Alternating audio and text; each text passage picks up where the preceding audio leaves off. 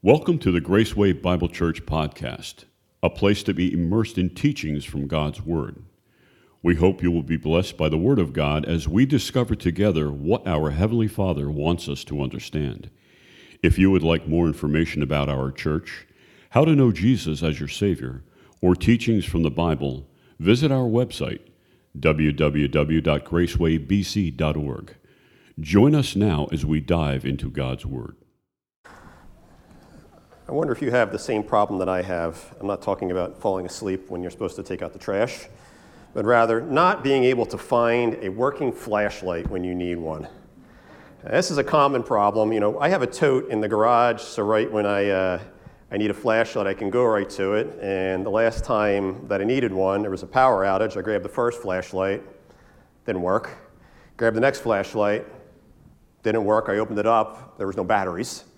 Grabbed the third one, opened it up, there was batteries, but it still didn't work, so I did that battery thing, you know, where you flip the batteries around a little bit so you can squeeze the last bit of juice out of them, and it only lit up to about here. So this past year, for Christmas, I got a flashlight that is so bright, you could see it from Mars. And it's so bright, if you look into it, it's like looking in a flash bulb. And for those of you that are under 40, that's like looking in the light on the back of your iPhone. No, but seriously, it's, you know, we need a bright light to really, I think, to help us out when we can't see in the darkness, right? So if you're going outside at night, maybe taking the dog for a walk or taking the trash out, how many of us have tripped over something, tripped up a curb, tripped over your kids' toys or something? Flashlight really, really helps out. A good light helps keep us safe in the darkness. But more than needing a light to see in the physical darkness, we need a light in the spiritual darkness, right? We need someone to save us from the darkness of our sin and to lighten the sinful world to help us see right from wrong. So today, we're going to look at the true light of the world. We're going to be discussing Jesus as the one who lightens our lives and rescues us from the darkness. Let us pray. Dear Heavenly Father, we thank you so much for gathering us to you today. Father, we thank you for your word, which enlightens our lives through your Spirit. Father, we just thank you for gathering us here. We thank you for this time. Father, we ask that these words that are just spoken by me just minister to our hearts in some way. And we ask this in the name of your Son, Jesus Christ. Amen. Today we continue in our study from John chapter 8, and we're picking up from last week's lesson of the woman caught in adultery. So here I think in these two chapters here, in chapter 7 and 8, I think we have teaching a bit similar to the Sermon on the Mount, in that it is rich with truth and with the awesomeness of Christ. See, the Sermon on the Mount reveals Jesus' wisdom and provides a deeper meaning to some of the basic commandments. For instance, when Jesus talks about murder, it's not just about the act of murder, it's about the emotion behind it. If you hate your brother and your sister, you're guilty of murder. When he talks about prayer, he said it's not just about the act of prayer, it's about personal devotion, time, and prayer with the Lord. But in John 7 and 8 at the Feast of Booths, we see Jesus reveal not so much about what we should do, but about who he is. See, Jesus understood that many that were following him because of what they felt he could do for them physically. But Jesus was here, obviously, for what he could do for us spiritually. We learned that all the way back in John chapter 3. This was his mission from God. Now here and during the feast, Jesus boldly enters the enemy's turf, not just on some random Sabbath, but on a time that he knew the temple would be filled with worshipers. That'd be like Jesus coming here on Christmas or Easter. That's how special this holiday was for them. And Jesus' teaching is so rich during this feast that we get three of his most referenced quotes in all of Scripture. Both sacred and secular, because some of these quotes are used in the secular world as well. We studied one last week. That he who is without sin cast the first stone. And this week we have the other two. So let's begin our study in John chapter 8, starting in verse 12. John, can you pull up the presentation, please? Thank you. So before we begin, Jesus opens... Oh, that's the wrong presentation. That's it. So Jesus begins, he opens this passage with again. So here, Jesus has an audience, and he begins teaching again. So let us read what he has to say as he begins to teach. I'll tell you what, I'm just going to read from here. So we're in John chapter 8, verses 12 to 20 we're going to start with. And it has here, again, Jesus spoke to them, saying, I am the light of the world. Whoever follows me will not walk in darkness, but will have the light of life.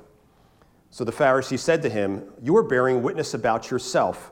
Your testimony is not true. Jesus answered, even if I do bear witness about myself, my testimony is true, for I know where I come from and where I am going. But you do not know where I come from or where I am going. You judge according to the flesh. I judge no one.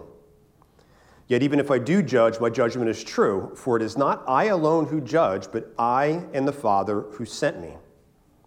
In your law it is written that the testimony of In your law it is written that the testimony of two people is true. I am the one who bears witness about myself, and the Father who sent me bears witness about me. They said to him, therefore, where is your Father? And Jesus answered, you know neither me nor my Father. If you knew me, you would know my Father also. These words he spoke in the treasury as he taught in the temple. But no one arrested him because his hour had not yet come. Now, remember when I mentioned earlier that we're going to see two of Jesus' most remembered or most referenced quotes. Here we see one of them. He says, I am the light of the world. Whoever follows me will not walk in darkness, but will have light of life, the light of life. This statement sets the tone for his entire interaction with the Pharisees. And we're going to see this sort of throughout this passage that we're studying today. Jesus uses the metaphor of the light of life, the light of the world. This really ties within the feast that they are celebrating here in the Feast of Booths. So if you remember from our study last week, at the feast, there are these booths that the pilgrims set up, 3 or 4-sided with an opening, and they have a thatched roof across the top, either some sort of lattice or some sort of reeds, something that has some opening, and then as the sun rises, the light enters into their gathering area and serves as a reminder for how God carried them through during their 40 years in the desert. See, Jesus takes that and broadens it. Just like he did on the Sermon on the Mount, he takes this base principle of light and expands it to their and our lives.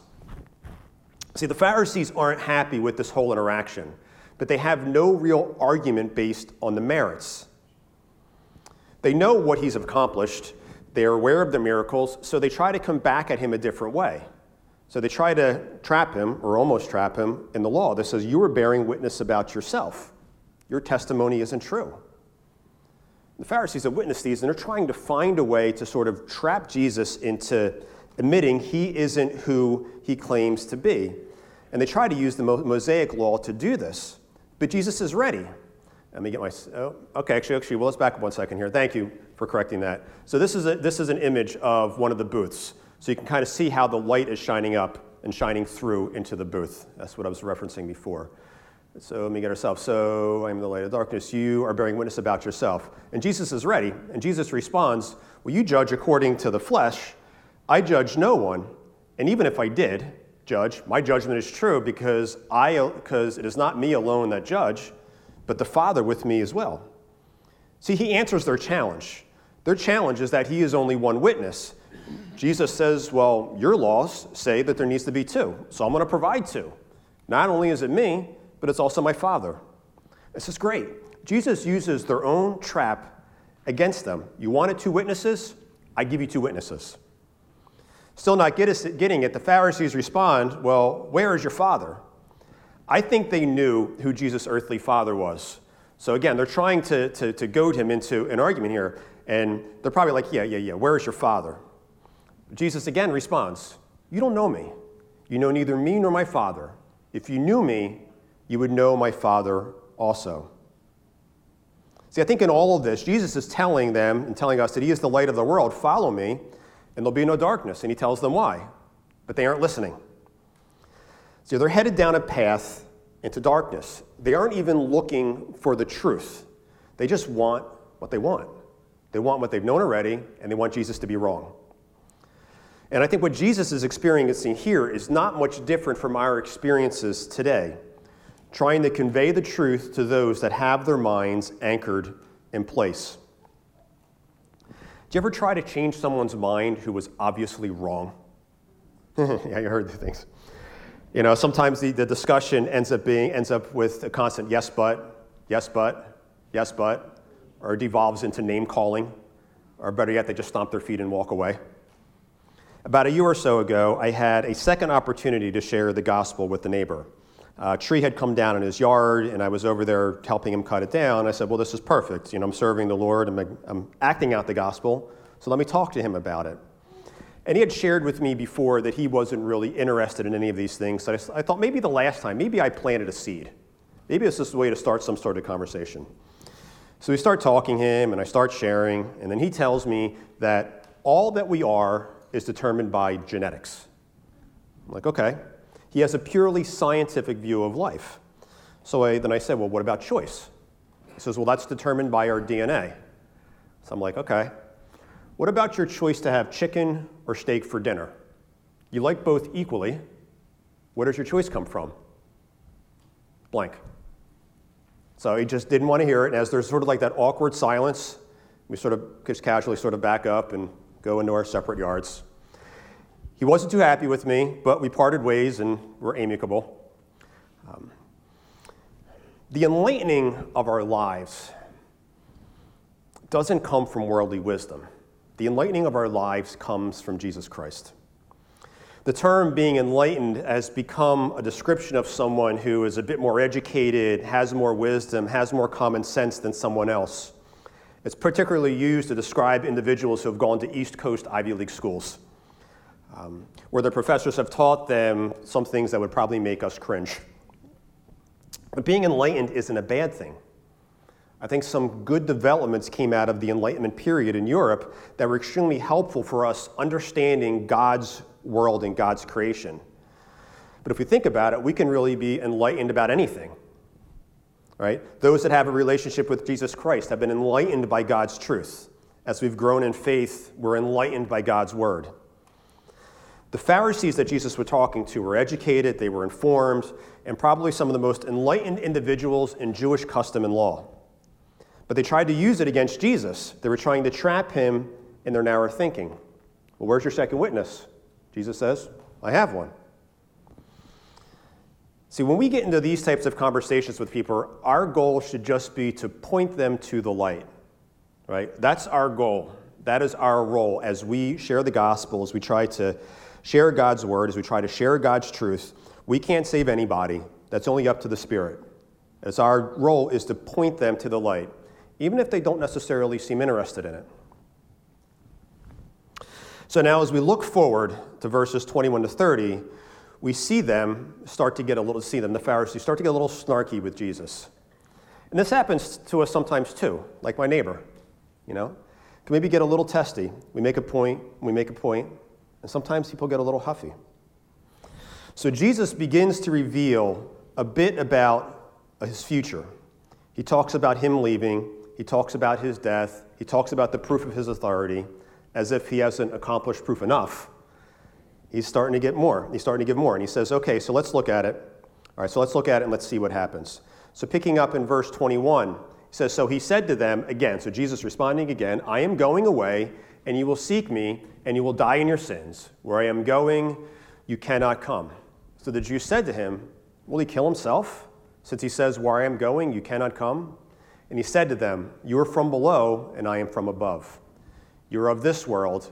I am not of this world. I told you that you would die in your sins, for unless you believe that I am he, you will die in your sins. So they said to him, well, who are you? And Jesus said to them, just what I have been telling you from the beginning. I have much to say about you and much to judge, but he who sent me is true, and I declare to the world that what I have heard from him. And they did not understand that he'd been speaking to them about the Father. So Jesus said to them, when you have lifted up the Son of Man, then you will know that I am he, and that I do nothing on my own authority, but speak just as the Father taught me. And he who sent me is with me. He has not left me alone, for I always do the things that are pleasing to him. As he was saying these things, many believed in him. And he said to them, he said to them again. So I'm thinking, Jesus, okay, if you don't succeed at first, let's try again. So Jesus tries another approach. But they start to get testy. He says, what's he going to do? Is he going to kill himself? But Jesus presses on, making what I think is an argument that's as clear as day. You are from below, and I am from above. You're going to die in your sins unless you believe who I am. But they respond, who are you? And I imagine it probably wasn't just a scratching their head like, okay, well, who are you? I think he's been pushing and pushing and pushing, and I think they're getting a little testy, but like, who do you think you are? And Jesus responds, when you've lifted me up, when you've lifted up the Son of Man, then you will know that I am he. So Jesus here, when he's talking about lifted up, he's not talking like he's being carried off the football field like he just won the Super Bowl, right? He's talking about his impending death and his crucifixion. You want more proof? There it is. Or rather, for them, there it will be. A bit similar to the last question I asked, you ever watched someone deny the truth when it was right in front of them? A couple years ago, I was watching something on, Discovery Channel or whatever. It was an expose on the hotel industry, and they had hidden cameras in hotel rooms when the cleaning crew came in only. And so they were watching the cleaning crew clean, and some of the stuff you saw would make you never want to stay in a hotel room ever again. But they had this one where this one cleaning lady had gone into a dresser drawer, taken a guy's wallet, and put it into her pocket. So they confronted her with it. So they showed her the video of her taking it out of the drawer. She said, not me. And they had a picture of her almost looking at the camera, putting it in her pocket. You know what she said? Not me. Then they had a picture in the locker room of her taking the wallet, putting it in her purse in her locker. Wasn't me. You see, Jesus, let me see. Jesus is repeatedly trying to show them the way, to show them the truth, and to show them, in this case, the light. But they didn't want to believe, but the truth is there in front of them the entire time. But he's telling them at some point it's going to be too late. He's telling them that once the light has left, there's no getting it back. They may be thinking, well, Jesus hasn't really left. Jesus is alive. He's in heaven. He is the life. Amen. That he is. And anyone that seeks him and finds him will have eternal life. But what we have here is Jesus is talking specifically to these men about the light being with them while they are alive. You see, Jesus is saying that if you walk with him in the light on this side of heaven, you will know him. But if you don't and you try to seek him on the other side, it's too late.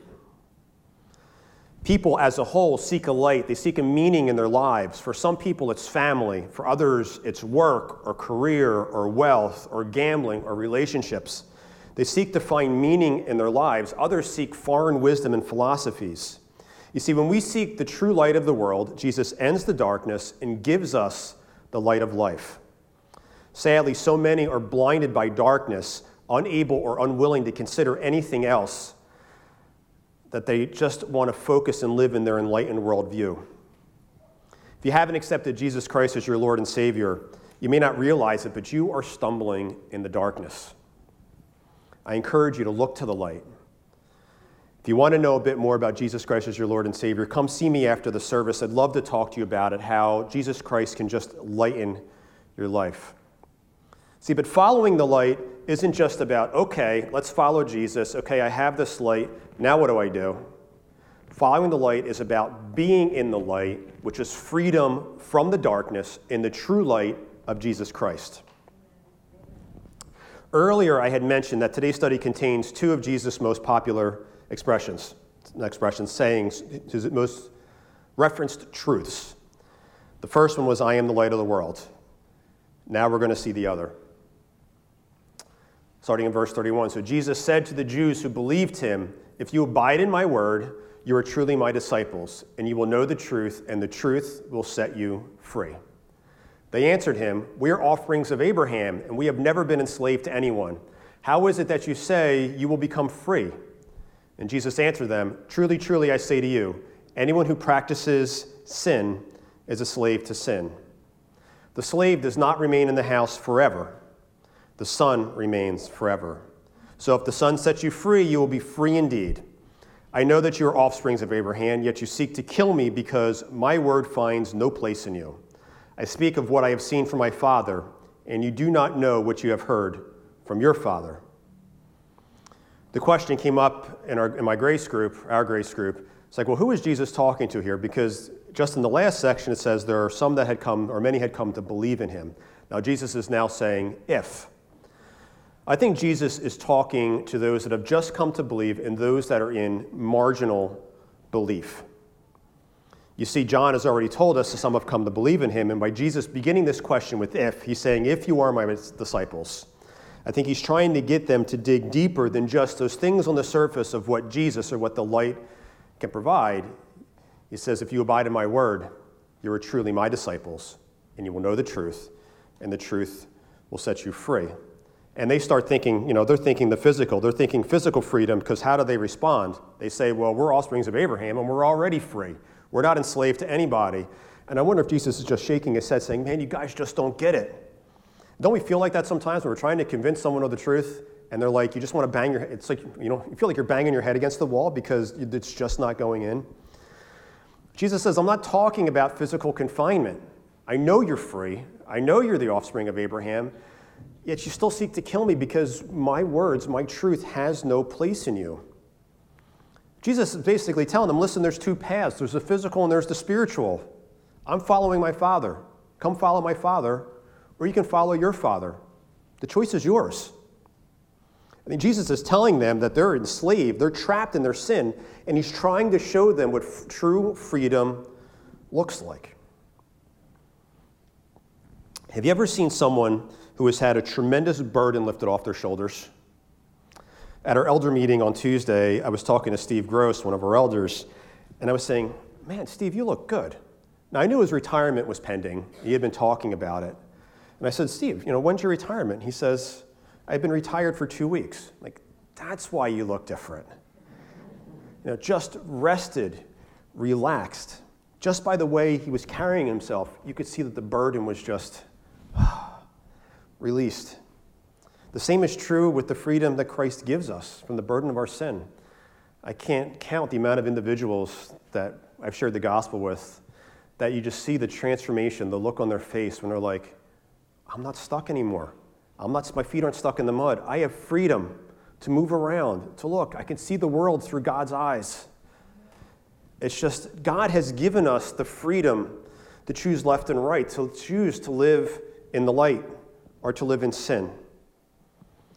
But I think sometimes people take that freedom and they corrupt what it is that Jesus is freeing us from.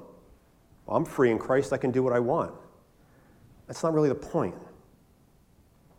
But you know what? They're right. We can do what we want. Let's consider this for a second.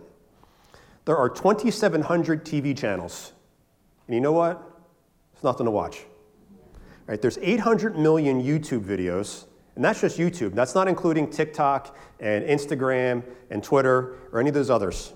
There's 1.9 billion websites. How many of us spend hours a day locked in on one of these? Right? We have freedom. But what does it look like? We have freedom.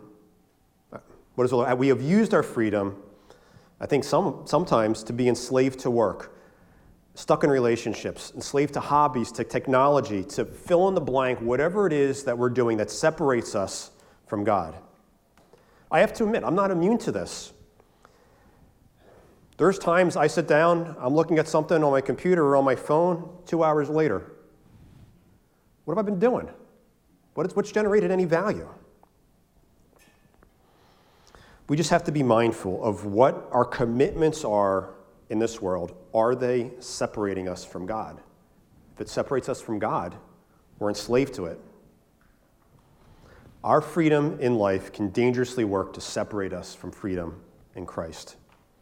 We don't need to be enslaved to other gods. We don't need to be enslaved to the sins of envy or pride or hate or whatever it is that holds us back from saying, I am free in Christ.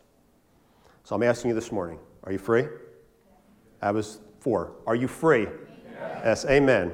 Jesus Christ is the true light of the world. By the authority he has received from God the Father, whose word is a lamp to our feet and a light to our paths, Jesus' light leads the way that we should go. His light is never so far away that we can't find it. Sometimes it's not always the brightest in our lives. Sometimes we're hurting, sometimes we're distracted, sometimes we're suffering. And although it is infinitely bright, sometimes we don't want to let it in. But it is there for us to destroy the darkness in our lives. If you haven't let the true light of your light, if you haven't let the true light into your life, and you pass from this world in darkness into the next, it'll be too late. There's only one way to be in the glory of heaven, and that is through a personal relationship with Jesus Christ. If you want to experience the true light this morning, like I said, come see me, come see Denny, come see Sean. We will tell you what it means and how you can receive it. And finally, let the truth of the true light set you free. Living in lies, living in darkness is no way to live. In fact, it's not living at all. The freedom of the true light is the freedom from sin. In the darkness, we can't see up, we can't see down, we can't see left, and we can't see right. Look at your life. See those corners that remain in the dark, those deep areas that the light doesn't reach. It's not that it can't reach there, it's that you're not letting it in.